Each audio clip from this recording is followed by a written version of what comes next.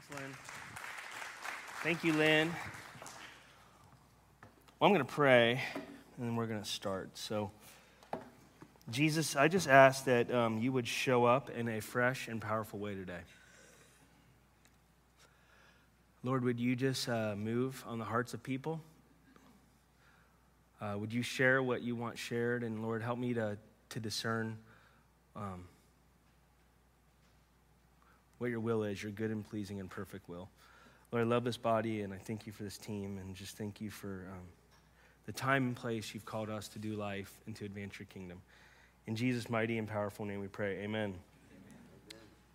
Well, hey, she said, I'm Ryan. I'm one of the pastors on staff. If you're visiting us online, glad you're here. I'm glad you're here in person. Lots of new faces and regulars, so it is so great to be here. One thing I wanted to include, next week is Baptism Sunday. We're going to do baptisms and potluck. So there's going to be a baptism service. My little girl Naomi gave her life to Jesus last Sunday. So she is, yeah. It was just kind of spontaneous. We already had the baptism plan, so it worked out great. So we're going to do that. So if you or anyone that you know maybe been walking with Jesus and you're like, hey, I've been walking with Jesus my whole life, but I was baptized when I was a baby, but I kind of want to go deeper. Maybe that's not a pun for like deeper in the water than just like sprinkled or something. But if you want to go deeper, or if you say, hey, I've given my life to Christ and I've never done that, or maybe you're like, hey, I want to re-up, or hopefully people will come next week and just on the spot jump in their underwear and they'll surprise us all, and then we'll have a big baptism hoedown. So what we're going to do is we're going to have a baptism and potluck to follow. Potluck means everyone brings a dish. So if you're going to eat, please bring something. The church is going to provide plates and drinks and stuff like that, all the plasticware. But so if everyone could bring a dish to share, it'd be awesome. It's going to be so much fun, and we'll just eat and chill. It's great. No Bengals game next week, so you have no reason to rush out of here because they don't play till Sunday night. So, all right. We live in a world where we don't have a total understanding of why things happen. Why bad things seem to happen to good folks really often. Like things that happen when we're getting ready to deliver a pizza and you get a call that your dad, who's 42 years old, had a stroke. Or the call in a staff meeting when a good friend takes a life. Or maybe that day you're just driving home from work at 5 o'clock and it's curtains. Or you're looking on social media and you see a close friend's child died in a car wreck. Or maybe it's learning someone somewhere you love, you trusted with a big investment, that it's gone poof, gone belly up. You saved your whole life, and now you're at the day when you thought you would retire. You're on the eve of that, and there's nothing left. Or maybe you walked in on a spouse with someone that wasn't you. Or maybe you thought your job and performance was great and you're fired right before Christmas, or you're just fired. You lose it all. Or maybe that someone you thought was a really close friend was more than a flatterer and they were a traitor. We live in a flawed world. I mean, we live one full of human trafficking. There's more people in slavery now than there were during the abolition period in Europe, in the U.S. There's more people. We live the 20th century. There was more people that died in the 20th century than all other centuries combined through war and violence. I mean, we live in a world where there's Holocaust, where there's the Dalit in India, the no-class society. And millions of people live not even below the poverty line, but barely at the sustenance, make it till tomorrow line. I mean, we've seen stuff like Stalin, Hitler, Idi Amin. We've seen communism. We've seen these things, and we've lived in a world of corrupt leaders where there's cancer, where there's AIDS, where there's HIV, where there's school shootings all the time, where 127 people died at a soccer game yesterday in Indonesia. The world is full of hatred, and we live in a world where the problem of pain is real. And if we're going to talk about Jesus everything, we got to talk about everything. Because if we want Jesus in every stuff, we don't just want him in our church services or in our email lessons that we take home, or our house groups, or on our app that we read when we wake up or when we're going to the bathroom. We want Jesus in everything. And we all wonder at times, if you haven't yet, you will, why is this happening? Why does this hurt so bad? What did I do? Why isn't this changing? C.S. Lewis in his masterpiece, and I say masterpiece of like top 10 books to read before you die, read The Problem of Pain. He says, the real problem is not why some pious, humble, and believing people suffer. He said, but why some do not. Because for those who are suffering, the question's always, why me? Why me? Either side of the coin you choose to look at, humans have been asking this question since the beginning. And it's something that plagues us all, that we all at some point in time are going to ask or be asked. In the book of Job talks about this. Have you ever heard of the book of Job? One time Carla and I were at Playhouse in the Park, and they were doing the Bible. And they said, now we're going to do the funniest parts of the book of Job. And they just went on. Job's a horror story. Job's a book of abject misery. It seems like a divine comedy. It seems like chess pieces are in play, and there's just this cosmic war between good and evil, God and Hasatan, and Job's just this guy caught in the middle. And Job's a tragedy. Job is said by some or many to be the oldest book in the Bible, the first one written, probably. Not necessarily from a historical standpoint, but when it was actually written. Job was, we can kind of date it because there's no mention of the law. The geography seems to possibly predate the flood, how he talks about things. And then also, it's somewhere between the flood and patriarchal times, which is, we know from like Noah up to like Abraham and such. In the language, it's written in a very early form of Hebrew / Akkadian and Sumerian. Those are very old languages. Job is the first book that's written, and what we know as the Ketuvim. Say Ketuvim. Look at your neighbor and say Ketuvim. Look at your neighbor and say Tanakh. Give it a like your Tanakh. All right, Tanakh. So like, and I've said this a couple times. So the Ketuvim is the section of the Bible called the writings. All right, this is kind of the history books of the Bible, and so Job's in there, like in the poetic stuff, and like and so Job is this book that the Bible, how it's arranged, is not always chronological. So they put the first 5 books, like the Torah, in the beginning, the Torah, the Ketuvim, and then the Nevi'im, which is like the prophets and truth, and they kind of put them right like that. So they have the Ketuvim in the middle between the Torah and like the Nevi'im. So we kind of don't lay it out chronologically because you're saying, how could Job be first? Just it seems like it's first just by how it's written. That's not very important, but what's important is Job is one of the earliest books we have on hand in human history, and Job deals with the problem of pain. Job deals with the problem of suffering. It deals with unjust suffering. It deals with how you can try to be a good guy, a good person, a good dad, a good husband, and then in one fell swoop, it can all come crashing down. And then 3 stooges who you think are your best bros show up and they sit with you for 7 days, seem like the most compassionate guys, and then they have this vitriol, this diatribe that just lambasts you and tells you what a loser you are and why you deserved it.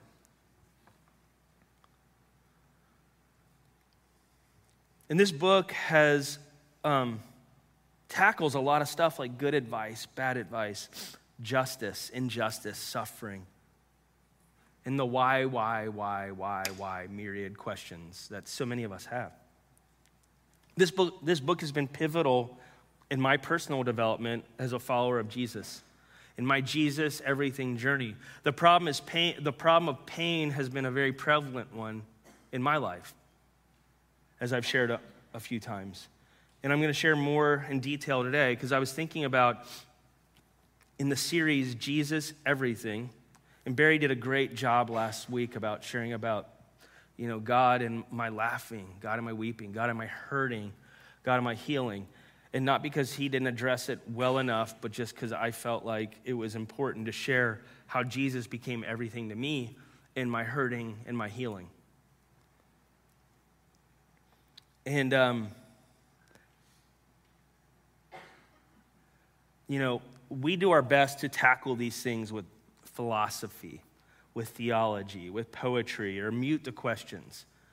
Mute the stuff. A lot of us mute by shooting up, snorting up, looking up, beating up. We do all kinds of things to try to either answer the question or deny it, right? We do our best. And Job was, like I said, considered the best guy in the world at his time. But for some reason that's never answered in the book, God allowed the devil to test his piety and faithfulness by means of torture, of separation, maiming, and leveling this guy's. Even his wife said, curse God and die. Even she wanted nothing to do with him. His business was lost, all was lost. And we see a similar story with Jesus when he encounters Satan. Satan is a title, not a name. It's Hasatan. Hasatan means like the accuser or the evil one. Ha is Hebrew for the. Satan is the accuser or the dark one, the foul one, depending on the connotations. I grew up, we called him the foul one. Just like the Jews wouldn't say the name of God as Yahweh, they also wouldn't say the name of the devil or Lucifer. They would call him Hasatan, which was the foul one. You kind of want to stay like in the middle lane. So they didn't invoke the name above every name, and they didn't invoke like the name under even that pile your dog laid in the yard. So you just called him the foul one, or the stank one, or the nasty one, whatever you want to call him. He deserves it.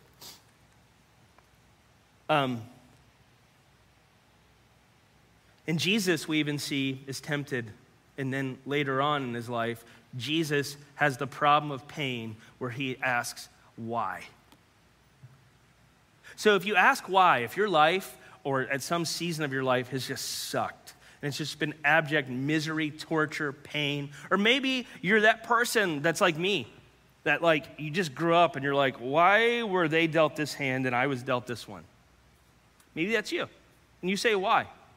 And it's easy to feel bad, the pity party. Feel bad for yourself. It really is. Jesus even said, Eloi, Eloi, lama sabachthani. He said, my God, why have you forsaken me? Why? Why am I in this pain? I went through all this, and now you're turning your face from me. Why? Why are you doing this? And does anyone ever just feel screwed? Being honest. Anyone ever just feel like you took your shot and you missed, or everyone else got the shot and you never did? And anyone ever maybe thought that the big man in the sky messed it up? I mean, if God is supposed to be good, why has he rewarded me with all these problems and all these people that are terrible? Why can I lead my best or good life and be a good person and still get just jacked in the end? I mean, what happens when our morals fail, when our philosophy fails, when our theology fails, when our bank account fails, when our family construct fails? What happens when someone we love or trusted tragically or suddenly gets removed, either by choice or by no choice of ours? Is God to blame? I mean, I've often wondered, by what policies or methods is God running the universe? And I'm not trying to stir you or deter you today. I'm not trying to move you away from God. I'm just being real frank with just real stuff. Because we live in a real world. And you guys don't need some mumbo, pumbo, jumbo, Pollyanna crap. These are real questions. These are things we deal with. And if we haven't, we will. And maybe even some of you have been dealing with them your whole life.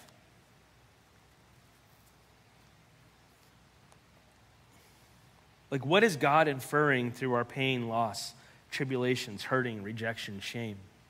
Is he real? And if he is real, is he aloof? Is he cruel? Is he cold? Is he unjust, spiteful, caustic? Or are we just mere lab rats? How can I, and maybe you're even thinking, how can I go all in on Jesus everything when I have these questions that are really unanswered in the dark recesses of my heart, in the front of my mind, if I'm being real honest? How can I make someone everything that I don't know if they think anything of me?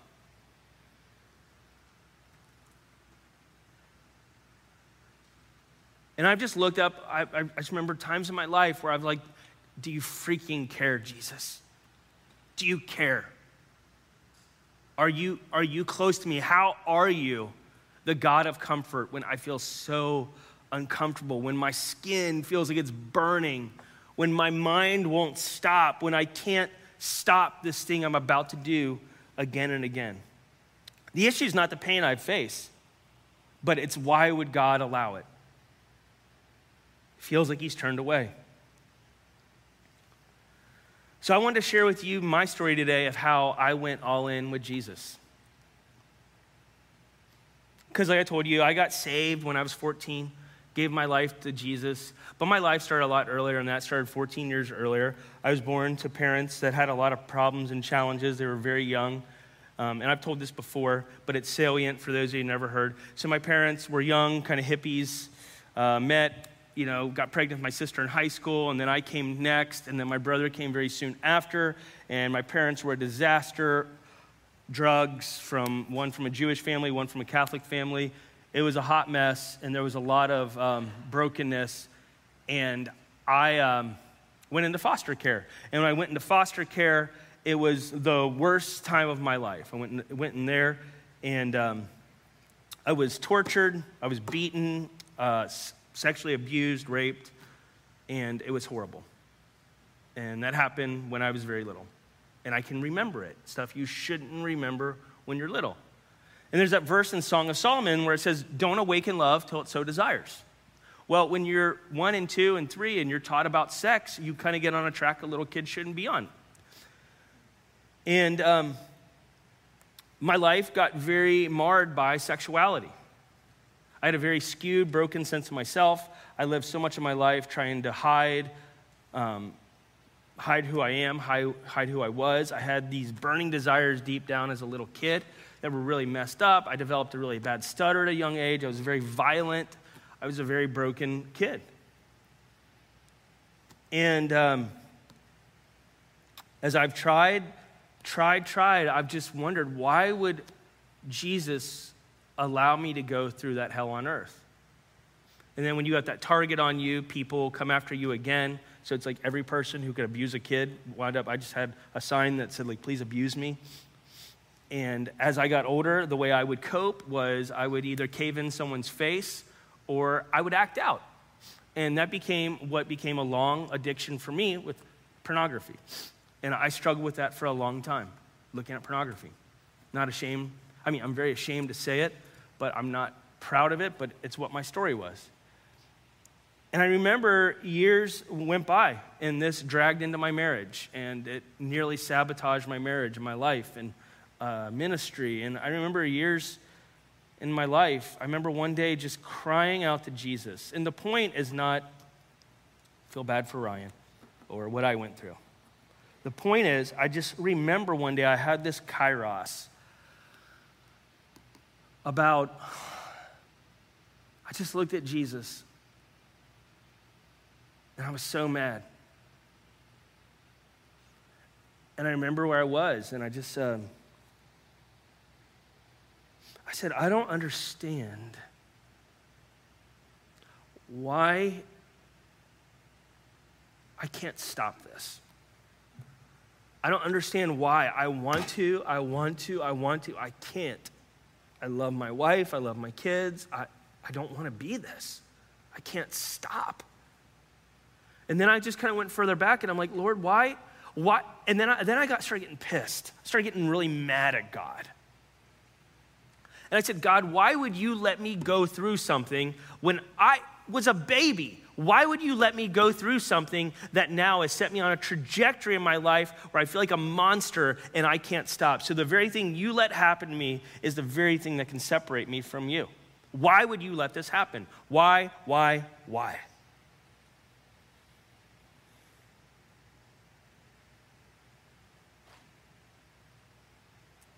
And I thought, you allowed an innocent person to suffer. And here I am. And now you judge me. Now you convict me to stop, but I don't know how to stop. You convict me to quit, but I don't know how to quit.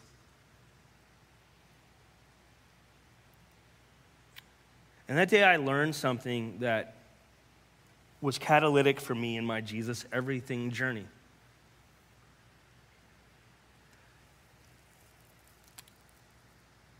He said, I won't tell you why, but I'll tell you what. And he hasn't and probably will never tell you or me why as we suffer, but he will tell us what. And he said, my grace is sufficient. And what else he showed me that day was beautiful is I received a picture of worship. I received a picture in worship of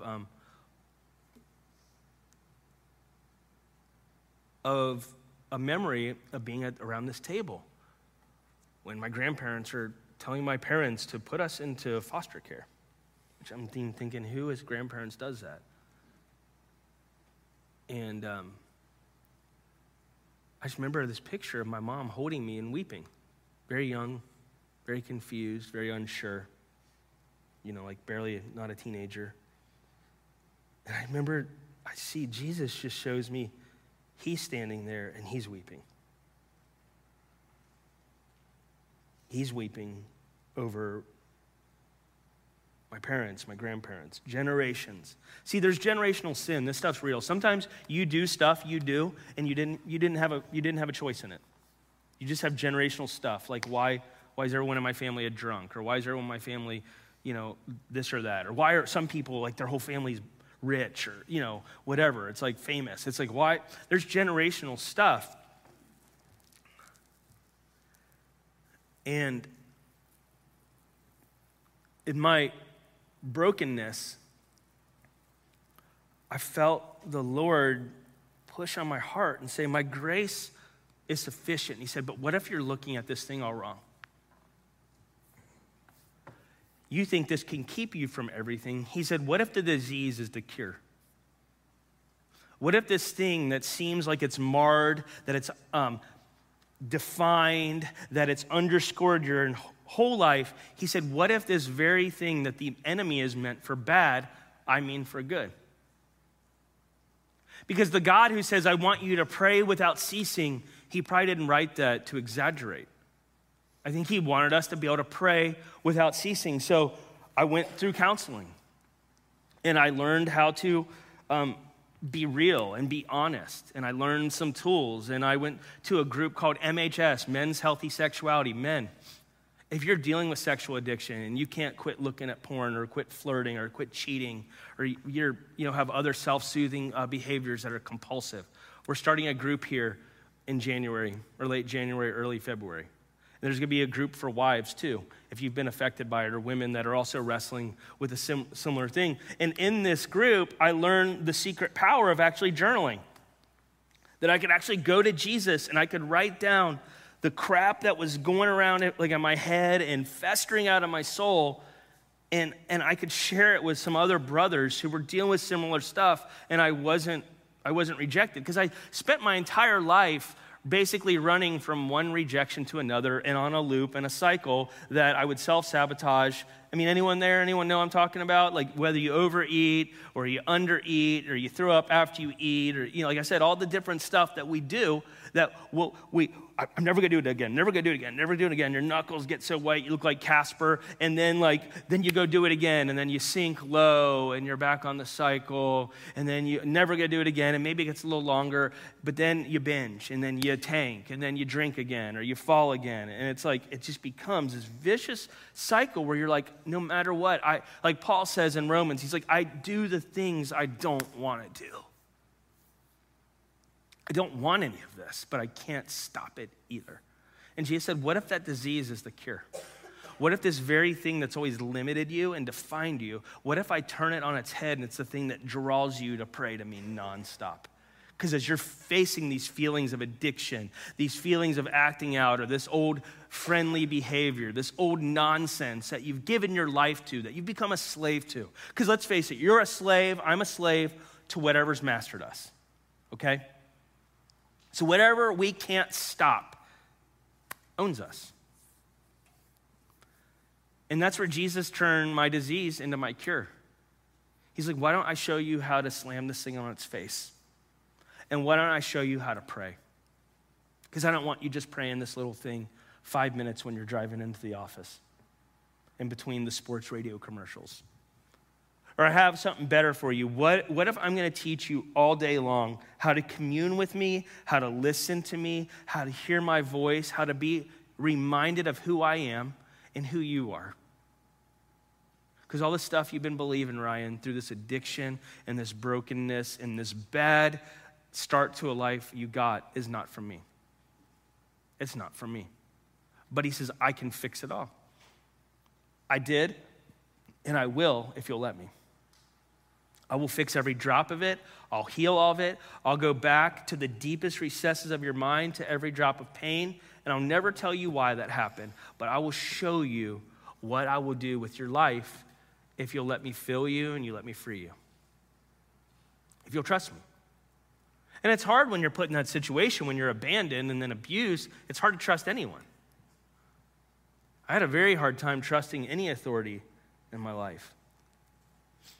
But then I met people like my good friend Rob McGillivray, who you've heard before, or my good friend Chuck Moore, who you're going to hear in a couple months, or my good friend Mike Breen, or my friend Kuzan Vandenberg, we support, who planted the first Vineyard Church in Latvia. And there's just these wonderful brothers.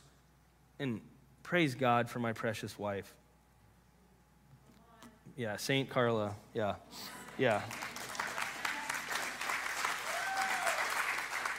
And Carla's mom and family. I mean, her family became the family I always wanted, but I never had. And it's like, and Jesus has loved me through my junk, and he will with yours.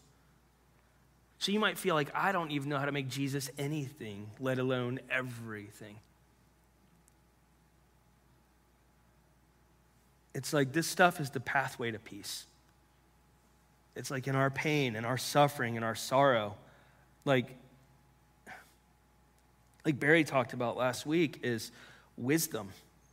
He says, he talked about in Proverbs about lean not on your own understanding, and God will make your path straight. We'll skip ahead. That's in Proverbs chapter 3. Proverbs chapter 8 is all about wisdom, and wisdom's chokmah. Say chokmah. Yeah, there you go. Like you're getting, maybe that kind of, as the seasons are changing, that chokmah was nice. That was a gift to you this morning.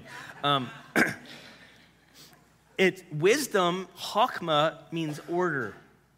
Do you know the wisdom of God, when we don't lean on our own understanding? He can make order even of the messiest, most chaotic, disastrous garbage of our lives. Jesus is a dumpster diver. Jesus is a dumpster diver who will go into the messiest, snottiest, rattiest, nastiest house, life, place, family, and he will bring restoration. Yeah. Because that's what he's like. He's the son who looked at his dad and said, why? And God said, because of this, Jesus, everyone's going to get to come if they want to. And I'm going to let you come back in 3 days. But you're going to have to trust me with this. You're not going to be able to see how this ends. I won't show it to you yet, but I will. Even like Jesus said to his disciples, he's like, don't ask me that question. I don't know if you can sit there, and I don't know when he's coming back. Jesus didn't know that end. God had withheld from him, but he said, son, you got to trust me. And son, daughter, today he's saying, you got to trust me. And not only that, he's saying, you can trust me. Because I was there when your mom and your dad were languishing, and I wept too as your mom wept. When I saw that picture of Jesus weeping. And I thought powerful was that he would stop it. And maybe so. But I get to stop it now. You know, my wife, and she's doing this vine dresser clothing and kin shop, and we've been foster parents, and we've adopted, and so we don't beat up babies or sexually abuse them. So we get to stop it on some level. Yeah. Listen, there's nothing more important than this church will ever do than worship our guts out and pray like he's coming back in 5 minutes and make disciples, but to be disciples first and to love the unlovable. That's the game. That's all we're going to do on a loop. We might not be flashy. We might not be sexy. We might not be, skinny jeans, big screen, smoke machine sort of place. But we're going to be real, and we're about the gospel of Jesus Christ because it is good news. Yeah.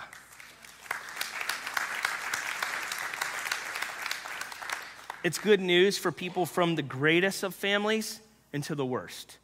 It's good news because it's real, because at some point in time, we're all going to have our Job experience where we just look at the crux of it and we look in the mirror and we're like, how did this happen?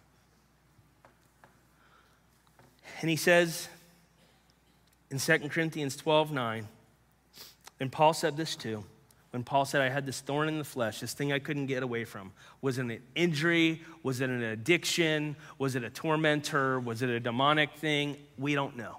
We just know Paul hated it and he couldn't get away from it. And the Lord said this to him, my grace is sufficient for you. My power is perfected in weakness. Most gladly, therefore, Paul says, I would rather boast about my weaknesses so the power of Christ may dwell in me. So I don't have it all together.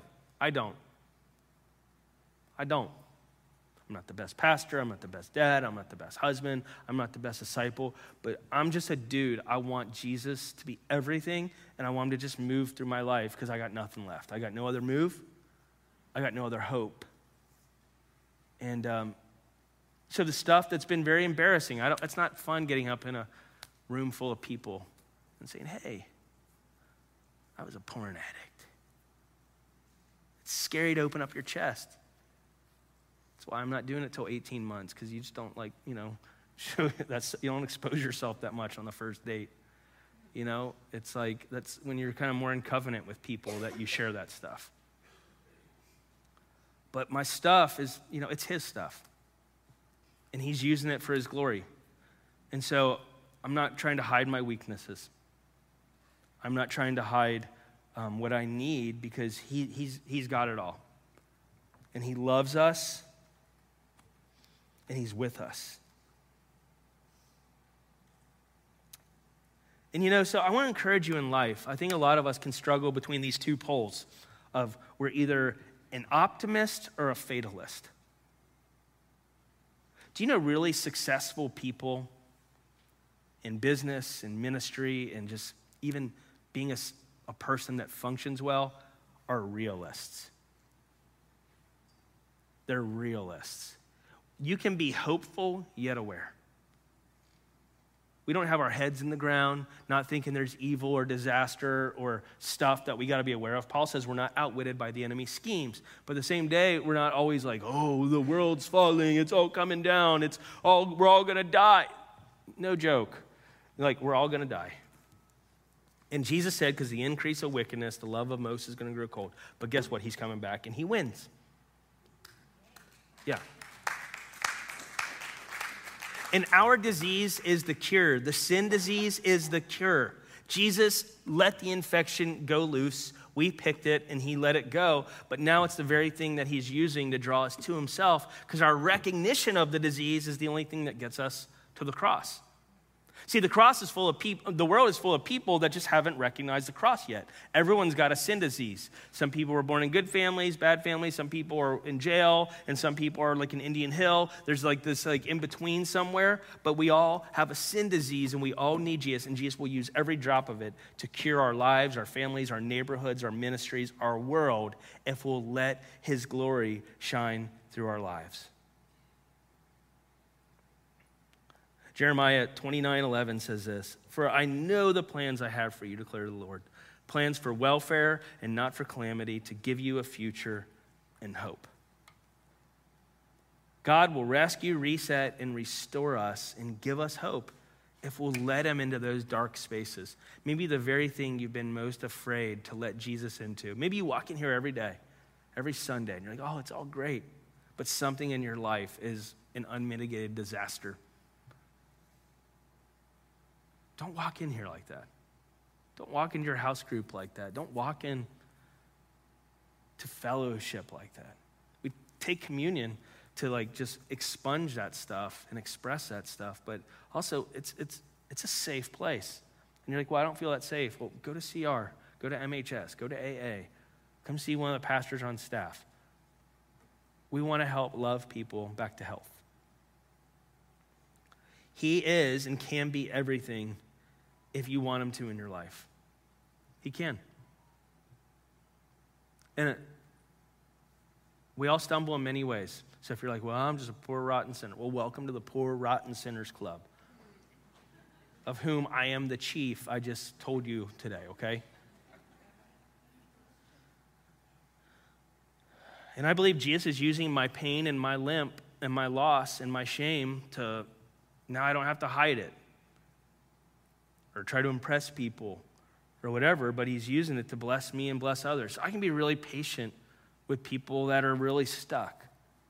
But I'm also really passionate about holiness because it honors the Lord, and it's the only way forward is that we would yield our lives to him so we can live in that balance. We can be a church with stinking sinners and whitewashed saints. Because really, whitewashed saints are just stinking sinners that have the touch of Jesus on their lives, aren't they? Amen. That's all it is. I'm going to wrap up with this. C.S. Lewis says this also in The Problem of Pain, one of the 10 books to read before you die list. Pain is unmasked, unmistakable evil.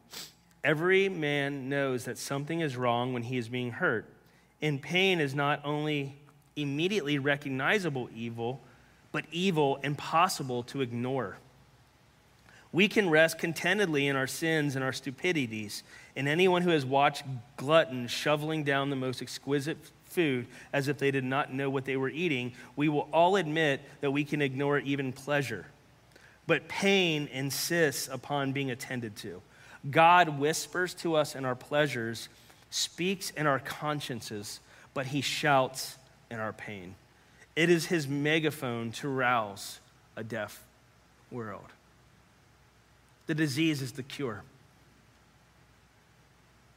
I learned that I'm deaf by my deafness, by knowing that everyone else can hear. I learned that I'm blind by not being able to see. I learned that I'm in pain by at one time having been well, or you see other well people. Jesus will use whatever it takes to conform us to the image of image of his glory and to rectify the rights that we wrong. So every wrong in this world will be swallowed up someday. And God is an avenger. He's a defender. He will contend with those who contend with us. And those people who hurt me when I was little, if they never find Jesus, I would not want to stand in front of him. I hope they do. I pray a blessing on you guys. Lord, bless those young men. Bless them into your kingdom. And if they're still doing that, just release them, God. But the Lord can free us, and he's closer than we think. You're not screwed, you're not hated, you're not blighted, you're not forgotten, you're not left out.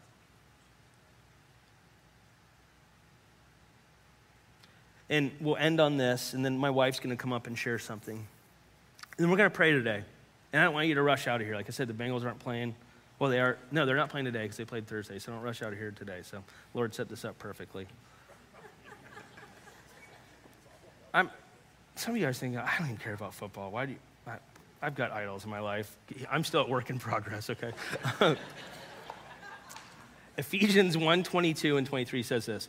And God placed all things under his feet and appointed him to be the head over everything for the church, which is his body, in the fullness of him who fills everything in every way. Jesus, everything. It's not Jesus part of our lives. It's not Jesus add-on. It's Jesus everything or Jesus nothing. So if you are in a really sour place right now and you're really broke down, you're the truck up on blocks in the front yard that some of you might decorate your yards with down here in Kentucky.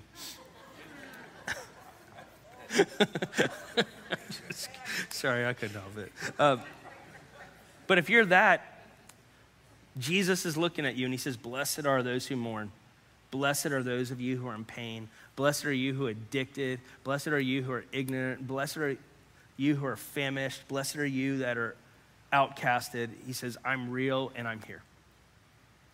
And while that pain is screaming loud, I'm screaming louder and I want you. Come up, my love. Or come down, whatever you want to stand.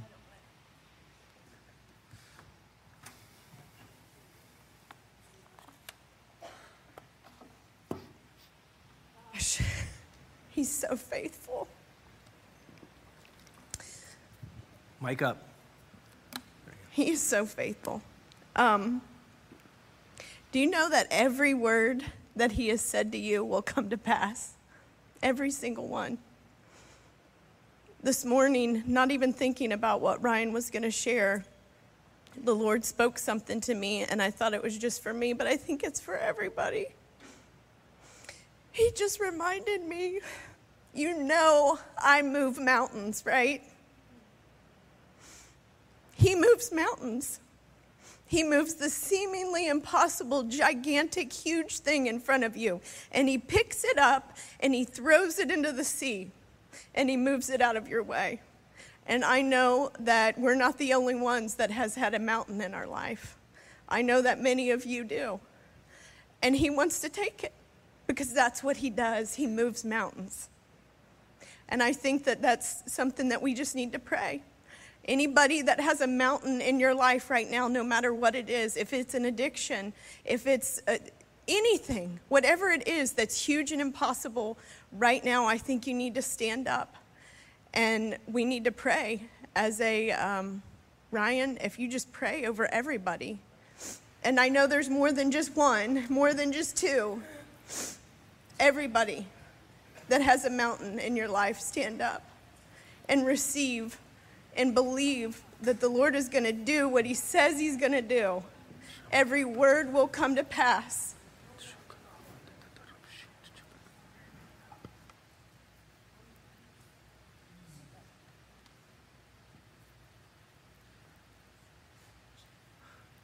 Lord, I thank you for your finger. Thank you for your hand. I thank you for your arm. You say your arm isn't too short to save. Lord, the hand of God that blesses like a father, Lord, and the finger of God that drives out foul things. Lord, you can save us. You can bless us. You can rescue us. You can destroy our enemies in one fell swoop. So, Lord, just like we talked about a couple weeks ago, that dunamis, that power, that dynamite, that one little stick that can blow a whole cliff down, Lord, that your one little finger can drive out all the garbage in our lives. Lord, I pray over everyone's lives right now. If it's a financial mountain, Lord, we bless it and we ask you to remove it, Lord. But we also know that sometimes, friends, the pathway to healing is the process. So, Lord, let people, if they have massive debt, show them how to get out of debt. We're going to start talking about that next week, Lord. Show people how to get out of debt. If people are addicted, Lord, let them help. Just let them know they're not alone. Maybe you're weeping. Maybe you've lost someone, or maybe you've lost lots of people, or you've lost lots of things, Lord. I pray that you would let people know that the lost are found. They're found in you.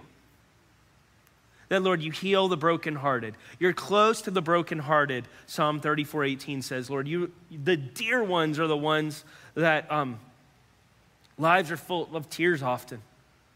And they have other people that, Lord, if people today are abused, if you've been abused physically, emotionally, maritally, intimately, sexually, on the job, whatever, Lord, I just pray that you would start bring healing to those wounds. If people are untrusting,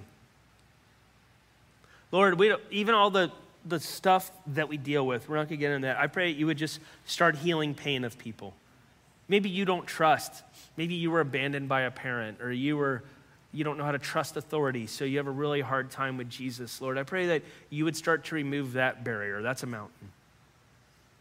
That, Lord, that you would remove the barrier of what it's going to look like if we give you it all. Are you just going to leave us on the side of the road? Are you going to drop us off to unsafe places too, or unsafe situations or churches? Maybe there's someone here today, like you're just leaning back into church a little bit, but you've been really burned. Lord, would they be able to find a home here of people that love them gently and the enemy wouldn't give them cause for accusation? That, Lord, that you would just start pouring out your goodness on people's lives who have lost loved ones, who have lost friends, who have lost children, who have lost people to addiction, who have lost reputations. I just believe there's someone here today that maybe you made a really terrible bunch of mistakes, even like in your youth, and you're still kind of hiding from that reputation that you created by some really poor choices. Jesus wants to free you from that today. He doesn't look at you as that. He looks at you as his son or his daughter. Lord, would you pour out your goodness and your gladness on everyone here? Would you give people hope? Lord, I pray this would be a church where mercy triumphs over judgment. That, Lord, we'd be a church of very sound principles and judgment, and that lives by chokmah. But, Lord, that we would be a church also that is founded in grace. That's founded in kindness, Lord, and humble spirits and gentle hearts and merciful desires. That we would have beautiful practices, Lord, that would nurse the weak and the wounded back to health in a place of victory, in a place of belonging, in a place of understanding, in a place of becoming. Lord, for the sick, people that have ailments in their body, autoimmune, cancer, heart issues, congenital things, brain issues. Lord, we just release healing today on this place. Release energy, even for people that just, I can't even get up half the time. Would you just give them energy? Lord, Colossians 1:29, to this end I labor, struggling with all of his energy or strength that so mightily works inside me. That, Lord, that would become, maybe that's their Jesus everything moment, that they're going to operate in your strength because their body energy just isn't there. Would you do new things? You make all things new. Lucas, if you want to come on up.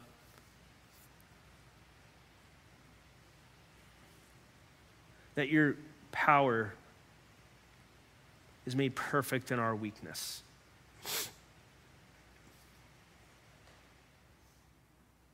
Show us how good you are.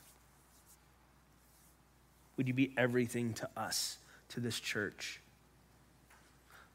That there be a shockwave sent across the bow of the foul one, showing him that you showed up today, and we're not going to take it anymore. We're not going to be victims, we're victors. So this gross narrative in our culture of just victim, victim, victim, Lord, that's not you, that's not the kingdom. Maybe we've been victimized, but Lord, you're a redeemer. So help us to chuck that and step into the life you have as victorious children and men and women of God. In Jesus' name, Lord, amen. If you want prayer, teams are going to be up at the front and they're going to play. If you want to, we'd love for you to still worship if you can.